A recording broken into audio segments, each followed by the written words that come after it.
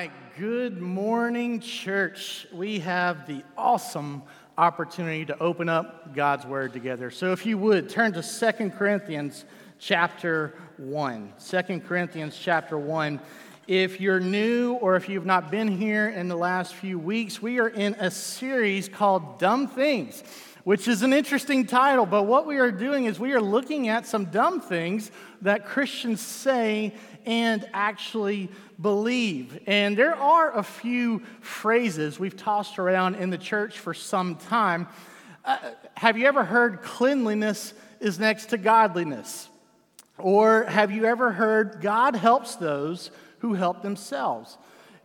Oh man, yeah, so we've heard that before, right? And that sounds good, but there's a problem with those statements and statements like those.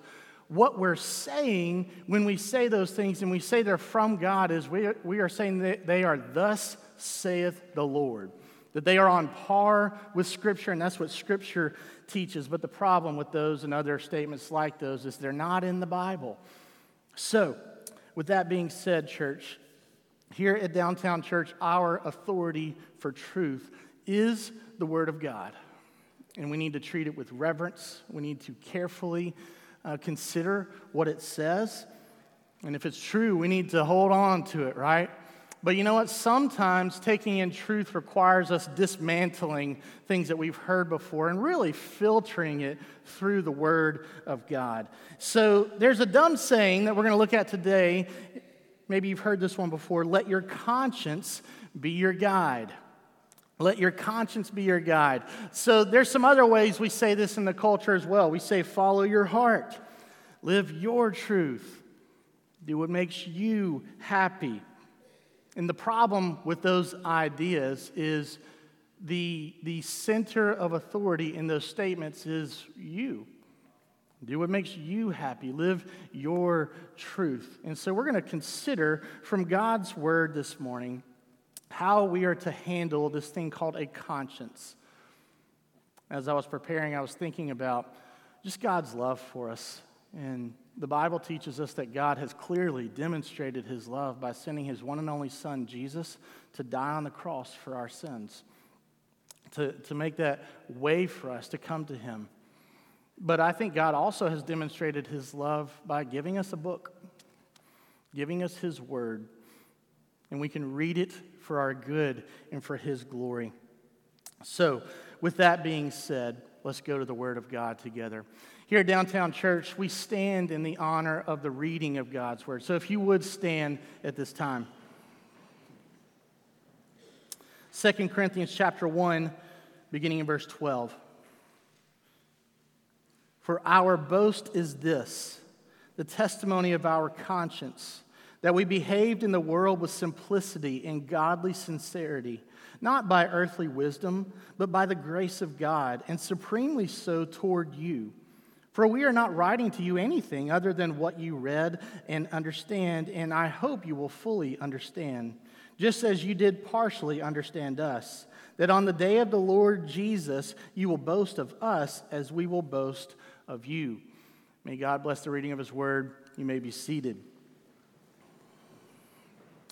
All right, so this is the second of two letters that the Apostle Paul penned to the church at Corinth. Now, in the second letter, Paul spends a fair amount of time defending what you would call his apostleship. So Paul was at Corinth.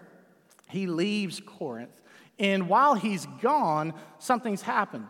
Some false teachers have crept into the church. And so what they're doing is they're trying to sway these believers and sway these people considering the gospel to not follow Paul's teachings. And so they were doing that in a few ways. They were pointing out, saying, hey, Peter, James, and John, those guys actually followed Jesus. So, yeah, they're apostles. But Paul, nah, he didn't come to the faith until after Christ ascended. And so they were attacking that. They were attacking his character. And they were pointing out in that first letter that Paul sent where Paul said, hey, I'm looking forward to seeing you guys. I'm going to come see y'all. And they pointed out that, hey, Paul hasn't been back like he said. And Paul explains that in the letter as well. But one of the ways that Paul really defended his apostleship was with an interesting statement that we just read. Look at verse 12 again.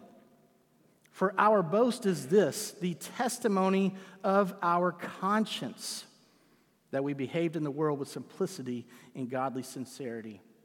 So what Paul boasted in was not his track record, was not his pedigree in the Christian faith. What he boasted in was the testimony of what he calls his conscience. In our time remaining today, what we're going to do, we're going to survey the scriptures, and we're going to consider what is the conscience or your conscience, and how do we use that? What's the proper way to use our conscience? So let's first talk about what is a conscience. Number one, your conscience is to be a signal. Your conscience is to be a signal. And we're going to see this bear out in the scriptures here in just a moment.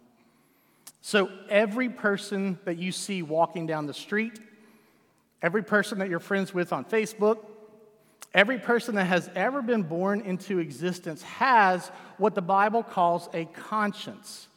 Now, I want to clarify something. That is distinctly different than the Holy Spirit, okay? So the Holy Spirit, which is the person of God, comes to dwell in God's people. So when we believe the gospel of Jesus, we are sealed with that promised Holy Spirit, and that sets us apart. We are now God's people. But the Bible teaches us that every person that is made in the image of God has been born with this conscience. So, our English word for conscience, if you break it down, con meaning with, science meaning to know. And when you put that together, it's literally to know within yourself. And what's interesting about our conscience, church, is that what we know within ourselves, even just from a fundamental, as children, what we know within ourselves has been imprinted on us from God. Let me show you a couple of texts here. First, let's consider this. Your conscience is to be a signal, and it innately teaches you of God's existence. Check this out. Romans chapter 1, verse 18. For the wrath of God is revealed from heaven against all ungodliness and unrighteousness of men, who by their unrighteousness suppress the truth. For what can be known about God is plain to them, because God has shown it to them. So whether we realize what's happening, even from a young age, there's this hunch inside of us. It's really more than a hunch. It's something that's been imprinted on us, in us, that there is a God. The Bible speaks of something called a childlike faith.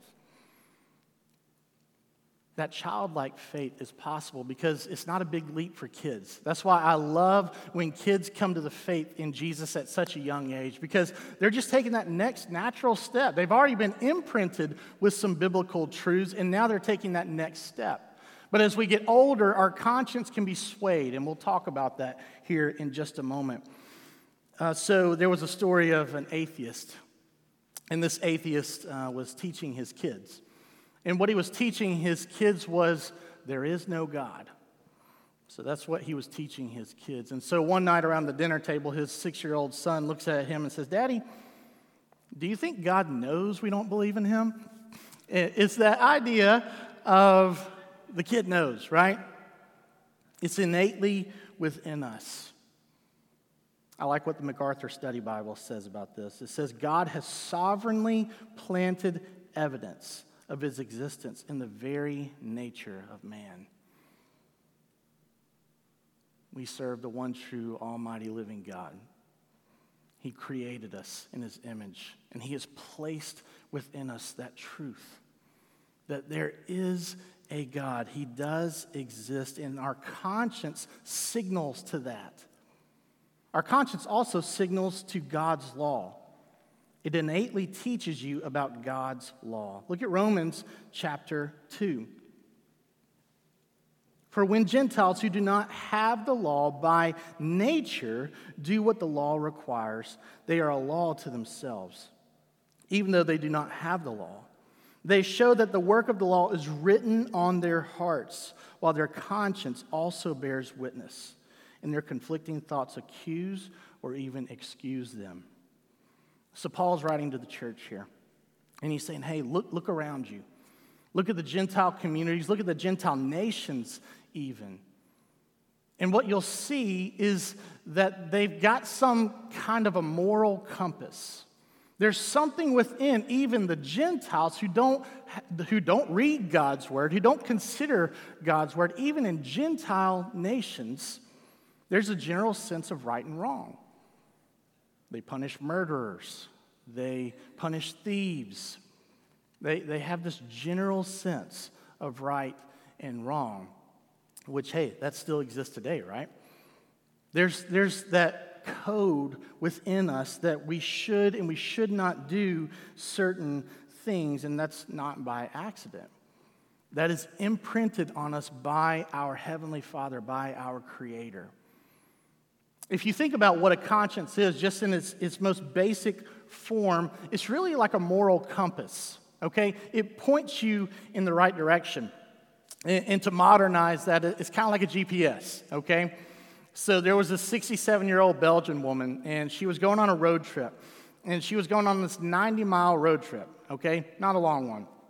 So she hops in the car and taps a few things on her GPS, and off she goes. And she's turn by turn wherever the GPS takes her.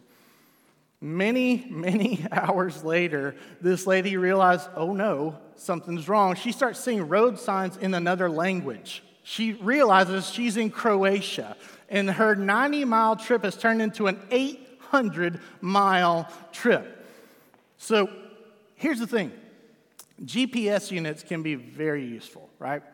But if you punch the wrong thing, if you feed it the wrong information, it can get you in a mess in a hurry. And our conscience is actually pretty similar. So we do have some basic innate truths within us. We do have some basic understandings within us, within our conscience. But you know what? Our conscience can be swayed. It can be corrupted even. Which brings us to our second point. Your conscience can be seared. Check out this passage from Titus 1 where Paul talks about this. To the pure, all things are pure. But to the defiled and unbelieving, nothing is pure. But both their minds and their consciences are defiled. And so what Paul teaches Titus here, he teaches him saying, hey, Titus, our minds and our consciences can be defiled. They can be corrupted. And so minds, what we think about, how we think about things, that can be corrupted. But he also points to our consciences. That moral compass within us, it can be corrupted. It can get messed up. Paul told Timothy something very similar. Check this out, 1 Timothy chapter 4. Now the Spirit expressly says that in later times some will depart from the faith by devoting themselves to deceitful spirits and teachings of demons through the insincerity of liars whose consciences are what? Seared. Consciences are seared. So he tells Titus, he says, Titus, hey, our consciences can be defiled or corrupted. And then he tells Timothy, hey, our consciences can be seared. So the word seared there is the same word that they would have used back when, and this still happens today, when you would brand an animal, like brand cattle. And so when Timothy would have read those words in that letter from Paul, his mentor, he would have immediately had that image, that our consciences can be seared. And so I'm not a cattle rancher, but my understanding is when you brand an animal, what happens is obviously it marks the skin, it burns the skin heals, but underneath the skin, it's changed forever. The nerve endings are gone. And so once that skin heals, if you touch that part of the skin, they don't feel there like they once did. And that's one thing with animals, and that's one thing with skin, but that's a whole other issue when you talk about your conscience being seared. When we become numb to the things of God, when we become numb and callous to sin, in the presence of sin in our lives, that's dangerous, church. It's quite dangerous. We've probably all heard the age-old question, how do you boil a frog? And I'm not sure what junior high boy figured this out first, but apparently the way you boil a frog is you bump the temperature up just a little at a time. You bump it up too fast, the frog hops right out. But if you slowly increase that temperature, the frog doesn't notice the subtle changes in temperature. And before long, you got frog legs for dinner. Anyone have frog legs? They're pretty good, actually. Don't knock them till you try it. Church, here's the thing. There's a warning here for us. Our consciences, that moral compass within us given by God, can be seared. It can be affected. We can become numb to sin. We can become numb to the things of God. Let me give you an example. So back when the pandemic first hit, we were all staying home quite a bit in those days, and I got on a movie kick. Okay, so we cut the cable a long time ago, so I was checking out Amazon and Netflix and all of that. And I gotta say, I'm pretty disappointed with Netflix in particular because they've got a lot of original content, but a lot of their stuff is what's rated TVMA, which means mature audiences, which means they can put whatever they want in there. So I was a little curious. I was like, I'm going to check out a couple of these movies. So I started watching some of these movies, and a couple of things I noticed. One, I had to fast forward a lot through those movies. And two, the language. My goodness, it was just so bad. Here's what I noticed. When I first started watching those movies, every time I heard my God's name taken in vain, I was like, oh. And every time I heard those F-bombs and cuss words, I was just like, oh my goodness. It just hit me. But here's what I noticed. The more I watched those movies, the less sensitive I became to those things. The less sensitive I became to hearing my God's name taken in vain. The less sensitive I was to hearing all of these unwholesome words. And I noticed that, and I believe the Lord convicted me of that, so I had to pull away from that. I had to be like, no, I can't do that. And I think what was going on at that time was a searing of sorts. And you can lose that sensitivity to the things of God and to sin itself. I share that with you to say this can happen in a lot of ways.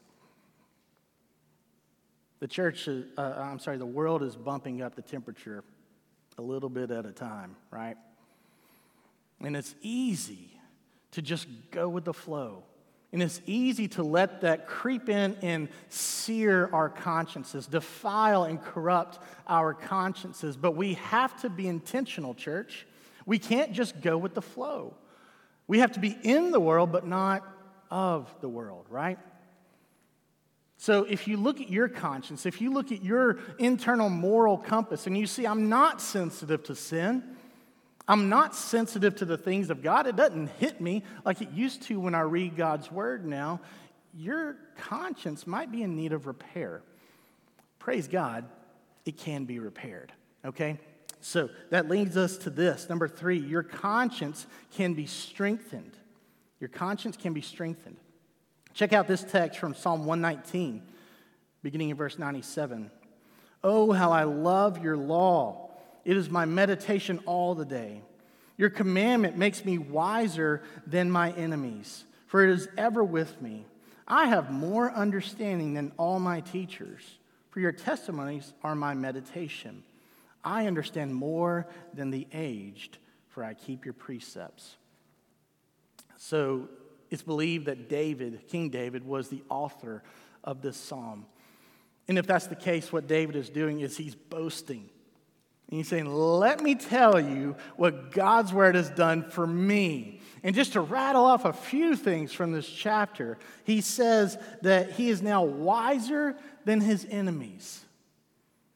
He also says that he has more understanding than his teachers, which probably is a reference to the teachers of the world who were trained in philosophy, who were wise according to the world's standards. But through the word of God, constantly coming into David's life, he was wiser than them. He had more understanding. He also said that he had more understanding than the elderly.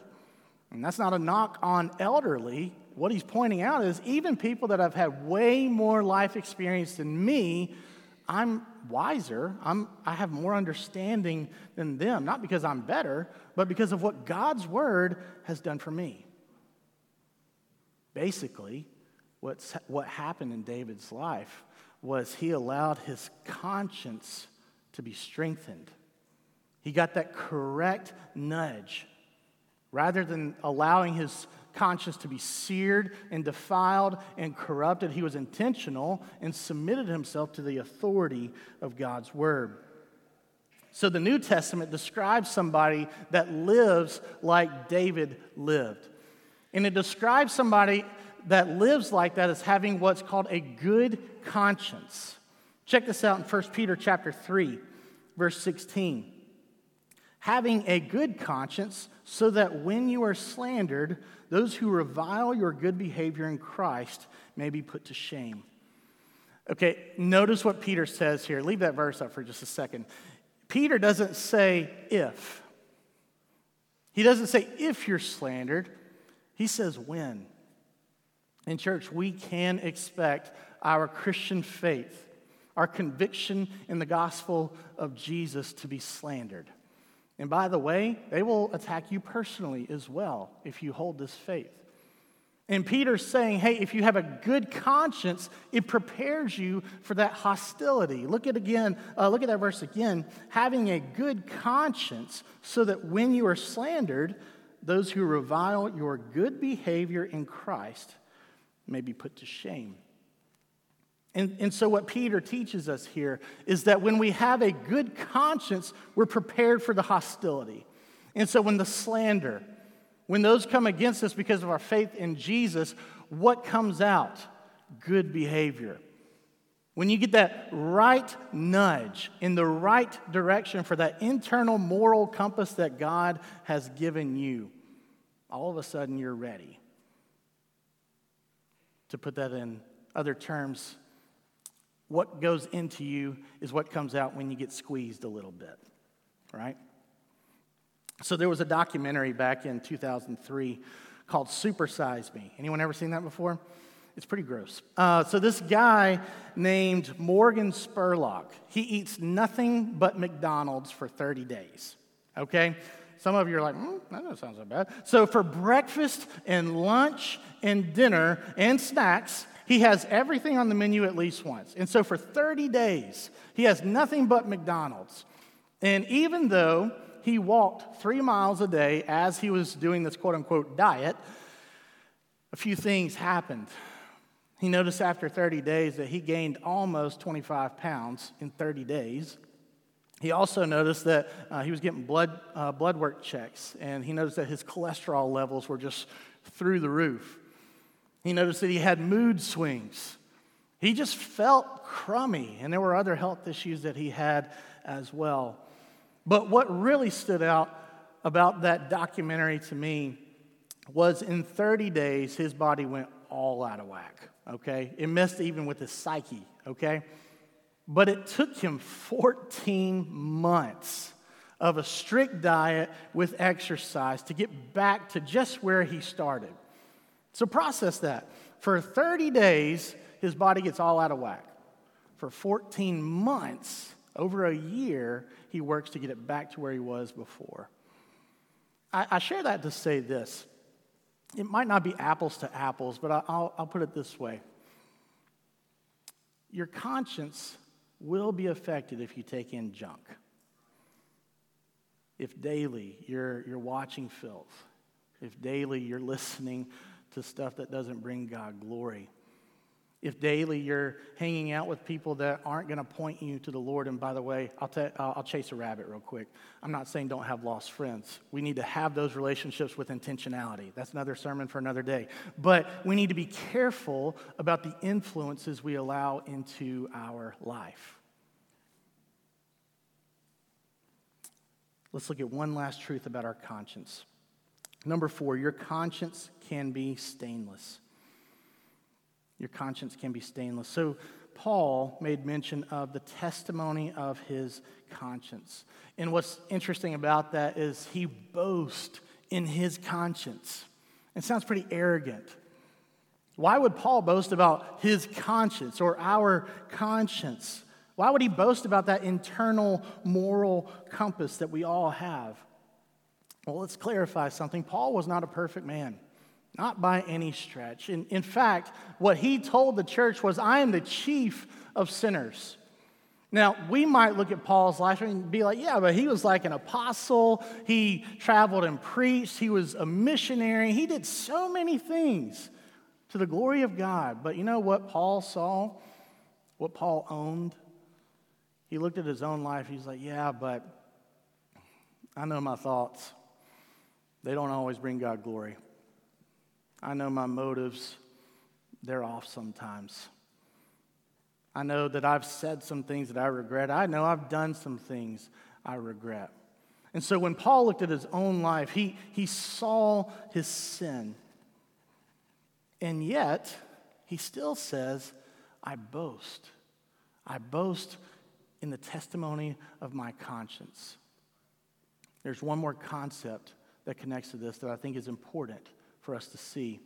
Paul had what you could call a clear conscience. Check out Acts 24:16. This is as he's before the governor Felix. He said this, so I always take pains to have a clear conscience toward both God and man. Okay, a couple of things here. Paul had a clear conscience. Could Paul's conscience be swayed? Yes. Could it be negatively affected? Absolutely. But Paul says with boldness, but I have a clear conscience, but let me tell you something, I take pains to have a clear conscience. Here's the truth. Paul did not stumble into a clear conscience, and neither will you, and neither will I. We do not stumble and just wake up having a clear conscience. It takes effort on our part. Maybe today you feel like I don't really have a clear conscience, I don't guess. If I could offer a couple of encouragements to you.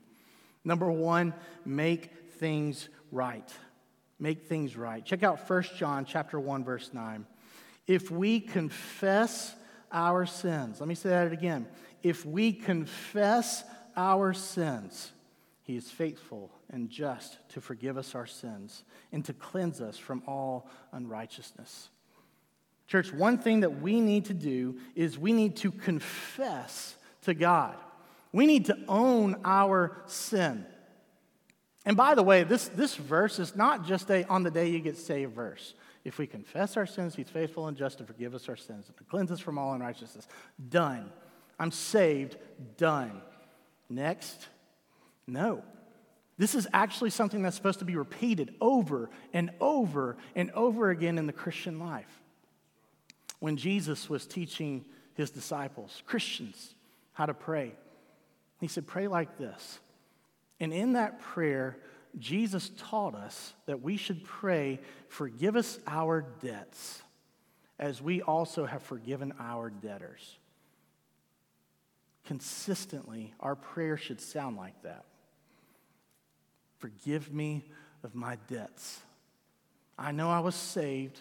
I know the blood of Jesus pays for my sins, but God, today, forgive me for the way I talk to my wife. Forgive me for the things that I said at work. Forgive me for the thoughts that I just had about that. Forgive me of my many transgressions against you. Confess. I'd also encourage you, there's power in confessing your sin to your brothers or to your sisters. Confess your sins to one another. A seared conscience, it keeps us numb. But a conscience that is confessing, it keeps us sensitive to the Lord. One other step you can take. You make things right. Secondly, you can believe the truth. If you want a clear conscience, you need to believe the truth. So I had a good friend years ago, and I was talking to him one time, and he was growing in the Lord, and he was becoming more aware of his sin. And I just remember one time I was talking to him, and he was just broken, absolutely broken. And he's weeping in this conversation. And in the middle of this conversation, he blurts out, I don't even know if I'm saved. I'm just not sure. And this was a guy who believed the Bible, who believed in Jesus, who believed the gospel, and he had surrendered his life to the Lord, but he was just overcome with this burden in his life. And don't get me wrong, we should absolutely be burdened over sin, and you will feel conviction over sin. But we would do well to keep the latter part of that verse in mind. In fact, let's read it one more time. 1 John 1:9. If we confess our sins, he is faithful and just to forgive us our sins and to cleanse us from all unrighteousness. Church, if we will do this, if we will confess our sins, guess what?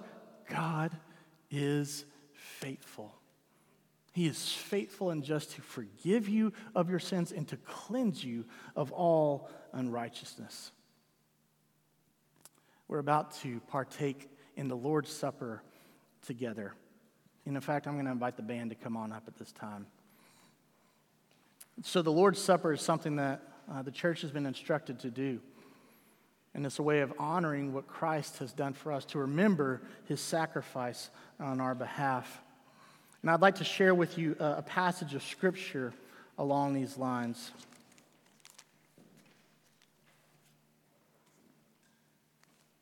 1 Corinthians chapter 11, verses 27 and 28.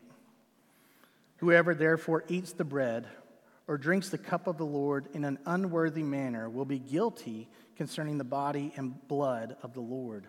Let a person examine himself, and so eat of the bread and drink of the cup.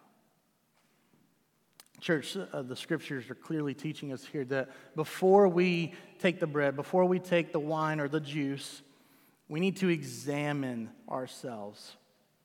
I'm going to ask you to bow your heads and close your eyes at this time.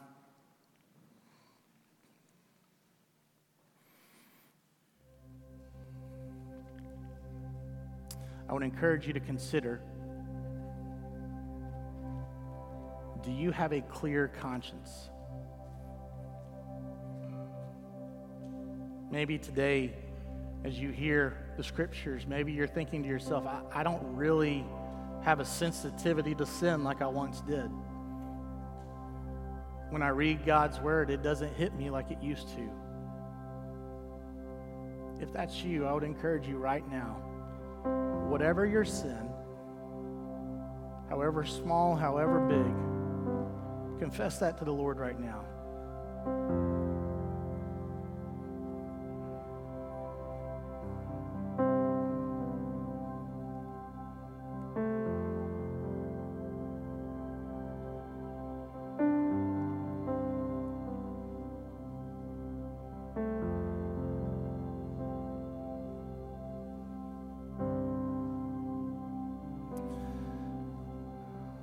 Lord, our hearts are deceitful and wicked,